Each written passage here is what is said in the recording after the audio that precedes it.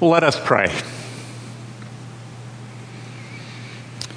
Almighty God, our loving Heavenly Father, we thank you for your great love for us, for this world that you have made, for humanity that you have formed in your image and that you care for deeply. We thank you for your love expressed in the Lord Jesus Christ, your beloved Son, whom you sent into the world. We thank you for your faithfulness to your purposes and to your covenants, your purposes to call out a people for yourself, a people for your presence, a people to be the recipients of your love and your care. We thank you for the Lord Jesus Christ, for his life that he lived here on earth, even in the face of rejection and suffering. And we thank you for your faithfulness to him. Lord, you are a God who is mighty to save. You are the God who brought Israel up out of Egypt, brought them through the sea and through the wilderness and into the land of promise. You are the God who brought the Lord Jesus out of the grave, who vindicated his faithfulness and obedience and exalted him on high and designated him as Lord and King. And we come into your presence and bow before you and bow before this risen Lord Jesus Christ and acclaim, worthy is the Lamb that was slain. Lord, what amazing grace this is that you should use the death of your beloved Son to accomplish so great a salvation, and that we are the beneficiaries of that. So we thank you for your great love. Lord, you are mighty to save. You are able to comfort. You are able to strengthen those who feel weak, to uplift those who are downcast. And Lord, as we continue in this pandemic, there are many who are weary, who are tired. And we pray that you would strengthen those of us who are in this situation, that you would encourage our hearts and lift our spirits and give us cheer. Father, we look forward to 2 weeks' time when we shall be able to gather again in person, and a hope that is on the horizon as we emerge from the pandemic and can get back to more and more activities and gathering in person. But Lord, as we look around the world, recognize that on a global level, the pandemic is worse than ever. There are more cases of COVID than ever before. And we think of countries like Turkey and Brazil, and especially of India, and are horrified at the scenes that we see on TV and the reports that come. And Lord, many of us who know people in these lands and are concerned for them. And I pray particularly for India. Pray for our brothers and sisters here at PBCC who have family members there and who are concerned, who care. I pray that you would assure them of your presence in their anxiety, in their concern, that you would lift their spirits. And I pray for IJM, especially their office in Mumbai, that we as a church support where there have been COVID cases and where they are working in such difficult conditions. Pray you sustain them and your safekeeping upon them. And pray for all those who are seeking to help the least fortunate, the poor, the needy in that needy land, that you would sustain them. Father, we thank you for the care of healthcare workers here and around the world, and pray that you continue to sustain them. We thank you for the labors of those in our own family who are providing care, health care, that you'd continue to sustain them. And for parents and for teachers, continuing to be stretched, that they would know your strengthening hand and your encouragement.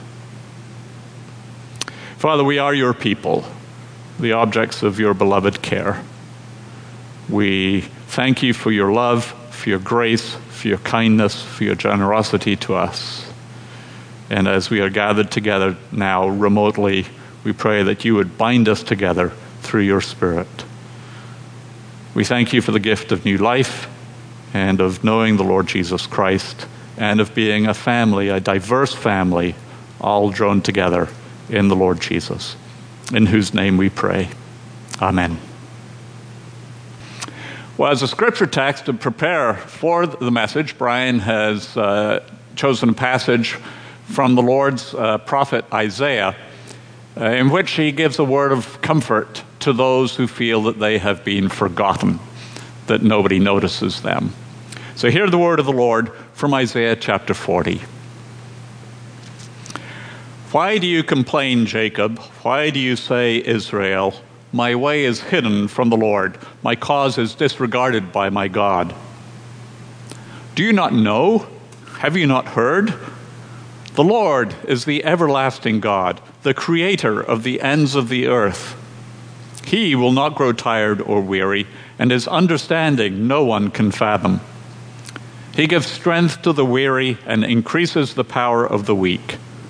Even youths grow tired and weary, and young men stumble and fall. But those who hope in the Lord will renew their strength. They will soar on wings like eagles. They will run and not grow weary. They will walk and not be faint. The word of the Lord. And now I hand over to Brian for this morning's message. Thank you, Bernard. Good morning, everyone. So as we come to the scriptures, let's pray together. Our Heavenly Father, we pray that the eyes of our heart would be enlightened to the mystery of your workings, the grace that you give in the darkness. I pray that the meditations of my heart and the words of my mouth would be pleasing to you, and you'd speak a word to everyone that's behind the camera. In Jesus' name, amen. Well, the title of the message this week is Forgotten in Your Dreams. Last week, we examined what it meant that the Lord is with us, or is with Joseph. And then the narrator put the theology to the test in the tale of Joseph's betrayal. In the end, we learned the fact that God was with Joseph. The fact that that was true did not spare him from danger or peril, but it did cause him to thrive in those settings. But this week, the doctrine will go under an even more extreme test. How is God with us when we feel utterly forgotten? God never does leave us, but sometimes it can feel like he does. And this is the issue of Jacob's favorite son, that he will face not for days, not for weeks or months, but years. For 10 years, God leaves him alone in silence. And just when it looks like the human solution to his plight has come, once again, he is forgotten. So what happens to the human soul when our dreams are forgotten in a prison of silence? Our blessed narrator has no fear taking on these questions. And the tale that he weaves will shape Israel with a spirituality that enables her to live in the worst of times. And the question for us is whether we are courageous enough to receive it. Well, turn with me now to Genesis chapter 40, verses 1 and following. Sometime after this, the cupbearer of the king of Egypt and his baker committed an offense against their lord, the king of Egypt. And Pharaoh was angry with his two officers, the chief cupbearer and the chief baker. And he put them in custody in the house of the captain of the guard, the prison where Joseph was confined. The captain of the guard appointed Joseph to be with them, and he attended them. And they continued for some time in custody. Well, the narrator introduces the scene with a very casual time marker. After these things, which at first glance would appear as a short sequence in time, but in reality, Joseph served an uninterrupted sentence of some 10 years before the light of providence would break through into his dark world. You can only imagine the tension in Joseph's soul as he served the chief jailer under the shadow of God's silence. David's words, written centuries later, seem appropriate for Jacob's forgotten son. Psalm 13. How long, O Lord, will you forget me? How long will you hide your face from me? How long must I wrestle with my thoughts and day after day have sorrow in my heart? How long will my enemy triumph over me? Just when it seems that Joseph is at the breaking point, God breaks the silence and opens the door of hope through a surprising turn of events. Two of Pharaoh's chief officials, his chief cupbearer and the chief baker, end up in the same prison. In contrast to Joseph, however, they were punished for legitimate wrongdoing that utterly infuriated the king. Now, these high-ranking officials supervised the protection of his food and drink, and therefore were among the most trusted individuals in the empire. And they also had significant political influence. With that in mind, you can only imagine what anger this breach of trust might cause. Now, to their surprise, when they arrive in the royal prison, rather than being treated with contempt by the prison warden, they are served with courteous care and tender concern. Little does Joseph know that God will use this unlikely encounter behind prison doors to open palace doors. Verse 5. And one night they both dreamed, the cupbearer and the baker of the king of Egypt, who were confined in prison, each his own dream, and each dream with its own interpretation. Into that confining place, God breaks through in a dream in the night, giving each man his own dream, each with its own interpretation.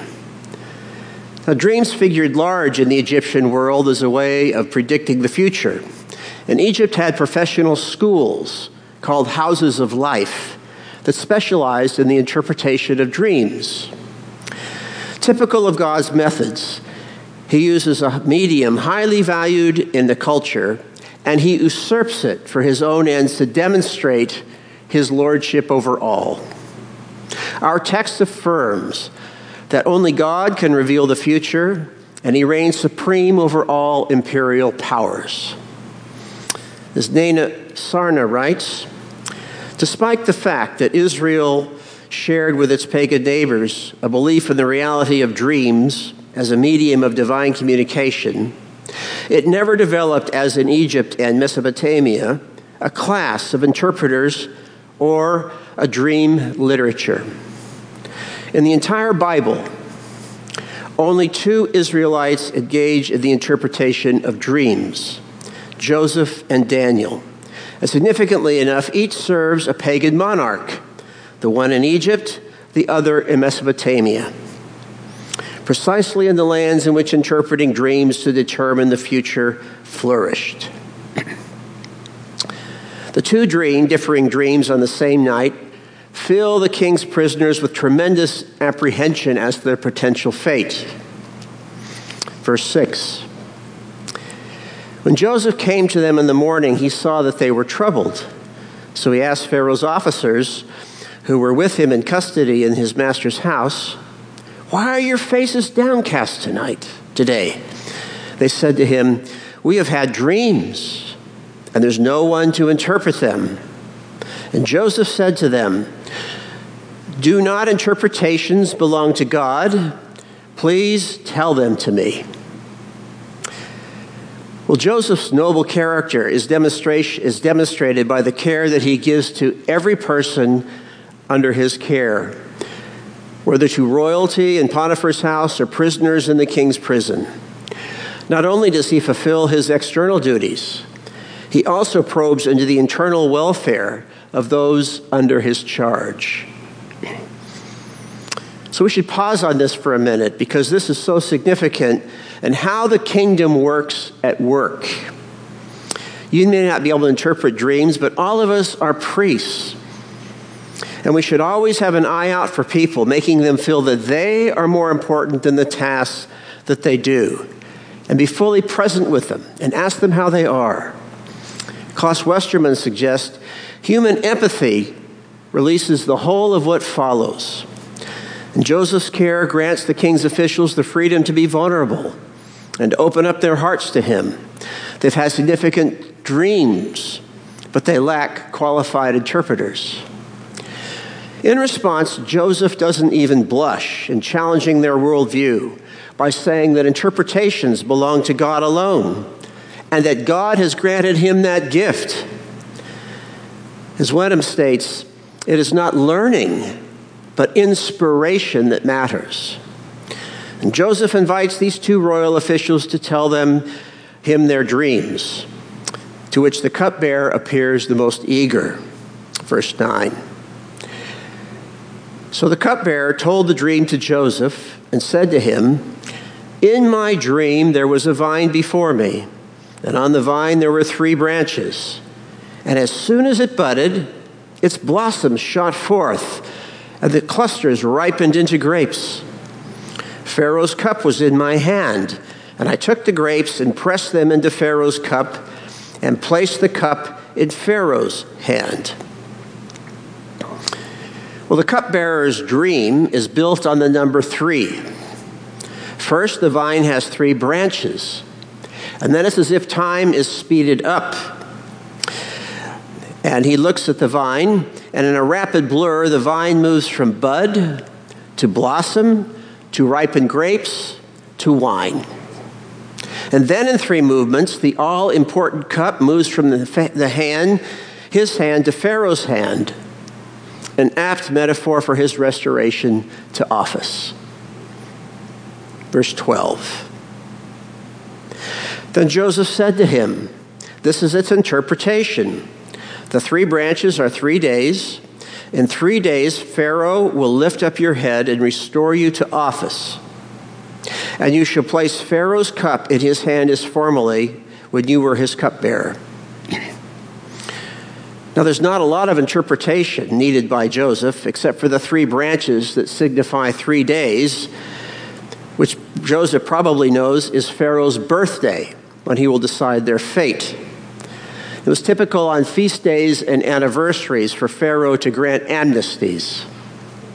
On that day, he tells the cupbearer that Pharaoh will lift up his head, a suitable image for his welcome back into the presence of the king. Joseph then seizes on this new relationship as an opportunity for his own release. Verse 14. "Only remember me when it is well with you, and please do me the kindness to mention me to Pharaoh, and so get me out of this house. For I was indeed stolen out of the land of the Hebrews, and here also I have done nothing that should put me into the pit." Well, in these words, we are given a rare look into Joseph's heart. He's a man of strong faith. He believes it will go well with the cupbearer. And yet, he's a man in desperate need of human kindness. Kindness is that great word, the Hebrew word chesed, better translated covenant loyalty. And it speaks of when a person in need is totally dependent upon another to rescue them. So what a different Joseph we find here from the youth, who with no sensitivity imposed his dreams on his family. For the first time in the story, the narrator reveals Joseph being vulnerable about his pain to a stranger in need. Not once, but twice, he has been treated unjustly, and he's ended up in a pit. First, he was kidnapped to Egypt, and then once he was in Egypt, he was subject to betrayal. Now, with a decade of humility in his soul, he reaches out to his fellow prisoner for empathy and the gift of kindness, hoping through this human connection, his dreams might find fulfillment. Now, this is a very important quality for us as believers. Divine gifts do not negate our need for a reciprocal touch of human kindness. The Apostle Paul, at the end of his life, speaks like a prophet when he tells Timothy that he knows that his death draws nigh and that he confidently awaits his crown of righteousness. Yet in the very next breath, he pleads for Timothy to come soon and meet his pressing needs in prison. God keeps even the greatest vulnerable and weak because that is what enhances relationships. So I ask you, do you make connections by being vulnerable with others at work or at school or with other colleagues? Or do you labor alone in isolation? Making human connections out of our weakness is a significant way of spreading God's kingdom. Well, as one unjustly accused, the cupbearer should easily identify with Joseph's plight and be eager to help secure his release. Meanwhile, the baker, having heard the good outcome of the cupbearer's dream, now finds the courage to come forward with his dream to Joseph. Verse 16. When the chief baker saw that the interpretation was favorable, he said to Joseph, I also had a dream. There were 3 cake baskets on my head, and in the uppermost basket there were all sorts of baked food for Pharaoh, but the birds were eating it out of the basket on my head. Well, Bruce Waltke makes the acute observation that the willingness of the cupbearer to share his dream suggests his innocence. He has nothing to hide. By contrast, the guilty baker will not share his until he hears a favorable interpretation for the cupbearer. In the dream, the baker looks like a circus clown balancing a banquet of baked goods on top of his head. The description of the dream conforms well to Egyptian customs. Sarna explains that in Egyptian texts, no less than 57 varieties of bread and 38 types of cakes are attested to. What is rather unsettling, however, is that the baker makes no attempt to ward off the threatening intruders to the sumptuous banquet, who seem to come in at will. Contrast with the vision that Abraham gives, or his actions when he wards off the birds in the scene in Genesis 15. Joseph, once again, under divine inspiration, has no trouble interpreting the significance of this dream. Verse 18. And Joseph answered and said, this is the interpretation. The 3 baskets are 3 days. In 3 days, Pharaoh will lift up your head from you and hang you on a tree, and the birds will eat the flesh from you. As Joseph explains the dream to the chief baker, he leaves the ultimate fate in suspense until the very last possible moment. At first, the repetitive imagery of 3s and lift up your head sounds predictable and comforting.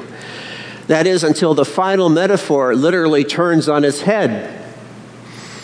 Instead of indicating his restoration to office, the image lift up your head implies the most shameful death imaginable. The baker will be beheaded, his body impaled on a pole. And finally, instead of a decent burial, birds will peck away at his exposed corpse.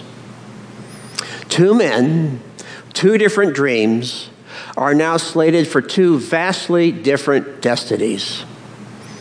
We can only wonder how differently they must have slept that night. One will wake to die, the other will wake to life. And for Joseph, perhaps now for the first time in 10 years, went to bed with a glimmer of hope for his future release. Verse 20. On the 3rd day, which was Pharaoh's birthday, he made a feast for all his servants and lifted up the head of the chief cupbearer and the head of the chief baker among his servants. He restored the chief cupbearer to his position. He placed the cup in Pharaoh's hand. And he hanged the chief baker as Joseph had interpreted to them. So in 3 days, time, Joseph's interpretations worked out exactly as predicted. The heads of Pharaoh's two chief officials were lifted up, one metaphorically, the other literally. The chief cupbearer was fully reinstated to his office, while the chief baker was impaled on a tree. The accuracy of Joseph's inscription fills us with enthusiasm and hope for his immediate release, as we expect the cupbearer, in appreciation, will give credit to where credit is due. But Joseph's hopes are dashed as quickly as they were raised. In the final verse, 23. Yet the chief cupbearer did not remember Joseph, but forgot him. Caught up in the glory of Pharaoh's party and the thrill of his own fortune, the cupbearer totally forgot the one who had cared for him in prison. Now, to fail to remember in Scripture is not a mental lapse, it's a moral lapse. And in this instance, the severity is emphasized by that painful echo, forgot him. As Wonke writes, the wrongly accused cupbearer should identify with Joseph. His insensitivity to Joseph's plight is inexcusable. So Joseph's hopes that divine providence had opened the door for his release through a human agent are deflated. And it will be another 2 years before he is indeed remembered, this time through another set of dreams.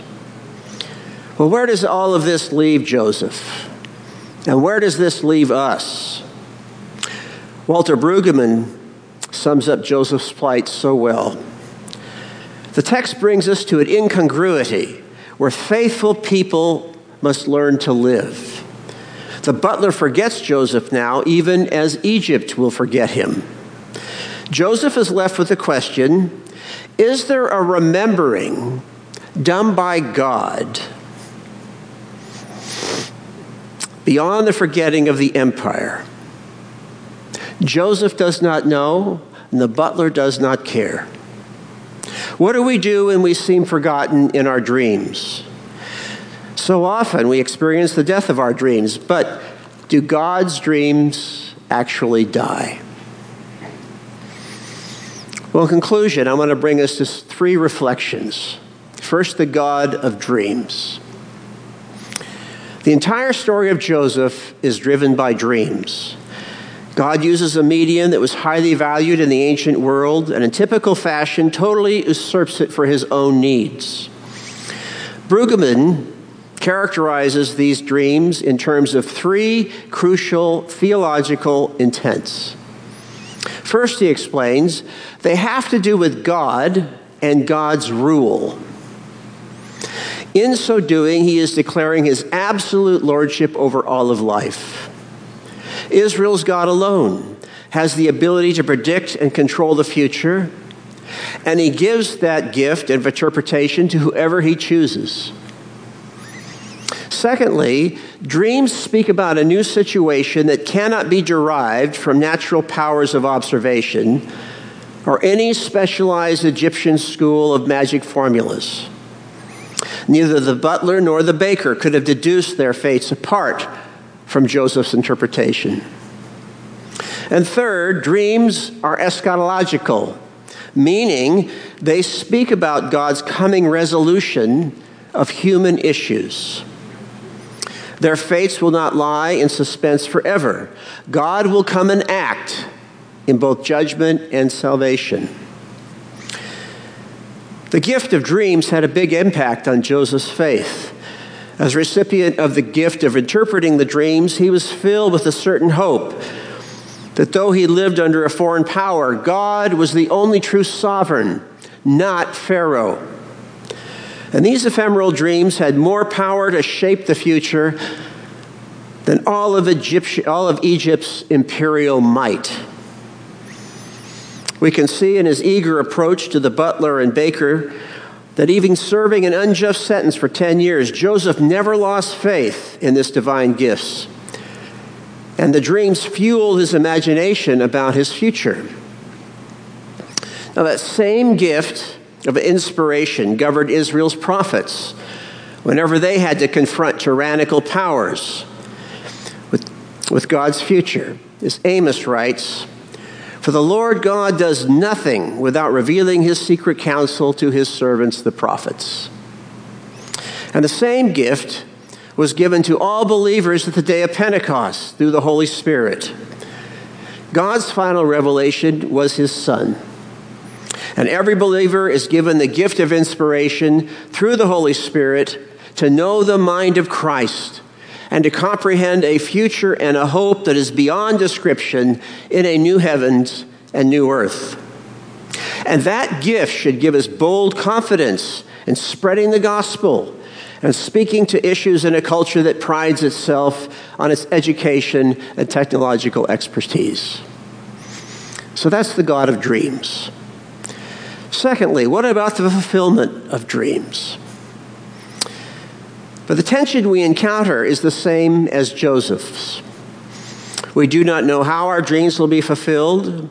How does the dream ultimately get from heaven to earth? What human agent will God use to unlock Joseph's dreams? The first time, Joseph imposes his dreams upon his family with no wisdom, and he was cast into a pit and sold into slavery. 10 years passed in silence. And then when the prison door is open and those two officials walked in with their dreams, Joseph found renewed hope. But after 10 years in a cell, the same man who seemed to be master of dreams and doctor of destiny is now making a plea for mercy to the very one he delivered. As Brueggemann writes, "The powerful man born to rule is also the needful one of the least of these." And God showed, just as it is affirmed, that God shows him loyalty. But in 40:14, he asked kindness or loyalty not from God, but from the imprisoned butler. The liberator of the cupbearer is now himself dependent in the need of liberation. And for all his reliance on God, Joseph must depend on an act of a covenantal neighbor. In like manner, our Lord Jesus, after he powerfully predicts the future destruction of Jerusalem and the establishment of the kingdom of God on earth, is found in utter weakness in Gethsemane, making pleas to his disciples to keep watch as his soul is grieved to the point of death. So faith in God and need for a human touch are not in opposition to each other. Seldom do heavenly dreams get fulfilled without human agents. But in both of these instances, the human touch failed. Joseph was forgotten, and Jesus was abandoned. And that brings us to the crux of the whole text, the mystery of dreams. Is God still with us when we're utterly forgotten? As Brueggemann asks, how do we reconcile the grand claim in verse 8, which seems utterly effective, and the unrelieved pathos, which ends in dismay? The answer comes in the most painful of all spiritual disciplines. It's called waiting. Waiting. Waiting. God is with us, but as Bruce Waltke admits, the closing of prison doors is designed by the Lord to open palace doors, but only in his timing. Joseph must remain loyal to God, not knowing the future of his own existence. Joseph must wait, and so must we. Sometimes all we have left are promises of God's word, spoken into the void of our dark prisons. And in hope, we keep our faith alive by fueling our imagination with those promises. In C.S. Lewis's masterful work, Screwtape Letters, the chief devil Screwtape explains to his nephew Wormwood why God, labeled the enemy, withholds his presence from those he loves. He writes, "You must have often wondered why the enemy does not make more use of his power to be sensibly present to human souls in any degree he chooses and at any moment. He is prepared to do a little overriding at the beginning. He'll set them off with communications of his presence, which, though faint, seem great to them with emotional sweetness and easy conquest over temptation. But he never allows the state of affairs to last long. Sooner or later, he withdraws, if not in fact, at least from their conscious experience, all those supports and incentives. He leaves the creature to stand up on its own legs, to carry out from the will alone duties which will have lost all relish. It is during such trough periods, much more than during peak periods, that it is growing into the sort of creature he wants it to be. Hence, the prayers offered in the state of dryness are those which please him best. Our cause is never more in danger than when a human, no longer desiring, but still intending to do our enemy's will, looks around upon a universe from which every trace of him seems to have vanished, and asks why he has been forsaken, and he still obeys. Those are holy words. In 2 years' time, Joseph will emerge from prison, vindicated, exalted in ways that would defy even the best of his imaginations. And his imaginations, or his example of waiting, would shape Israel's imaginations for a future out of exile and beyond. As Isaiah wrote, "Yet those who wait for the Lord will gain new strength. They'll mount up with wings like eagles. They'll run and not get tired. They will walk and not become weary." Our text finds ultimate fulfillment in our Lord. You may remember his cry on the cross when he cried out in Aramaic, "Eli, Eli, lama sabachthani." My God, why have you forsaken me?" Now that was not a cry of dereliction, but was one of unrestrained lament to process his agony through a psalm of David's. King David's inspired words gave Jesus a sure pathway to process his pain and to keep his faith alive until he was brought to a place of confidence and renewed vision in verses 24 to 31. Jesus was indeed abandoned into the hands of evil men, and evil was allowed to play every card in its hand. But God heard his prayers and did not abandon him to the grave. And in that moment on the cross, he's given a vision, a glorious vision of a future when all will bow down and worship him, and a banquet where rich and poor will feast as one. The scripture says, "The poor will eat and be satisfied. Those who seek the Lord will praise him. May your hearts live forever. All the ends of the earth will remember and turn to the Lord. And all families of the nations will bow down before him, and dominion belongs to the Lord, and he rules over the nations. All the rich of the earth will feast and worship, and who go down to the dust will kneel before him, for those who cannot keep themselves alive. Posterity will serve him. Future generations will be told about the Lord. They will proclaim his righteousness, declaring to a people yet unborn that he has done it." Now, Hebrews tells us that it was for the joy set before him he endured the cross, despising the same. And it was the vision of you and I, rich and poor, the weak and the strong, bowing down together in a feast beyond the grave. And this is the privilege we have now in coming to the Lord's table. This was the vision he was waiting for. And even though we're doing it online, the Lord is present with us. And this was the joy. It was you sitting at his table that he could have a feast with. Now for this benediction. Hear these words of Habakkuk, and may you identify and have his faith when he wrote, "Though the fig tree should not blossom, nor fruit be on the vines, The produce of the olive fail, and the fields yield no food. The flock be cut off from the fold, and there is no herd in the stalls. Yet I will rejoice in the Lord. I will take joy in the God of my salvation.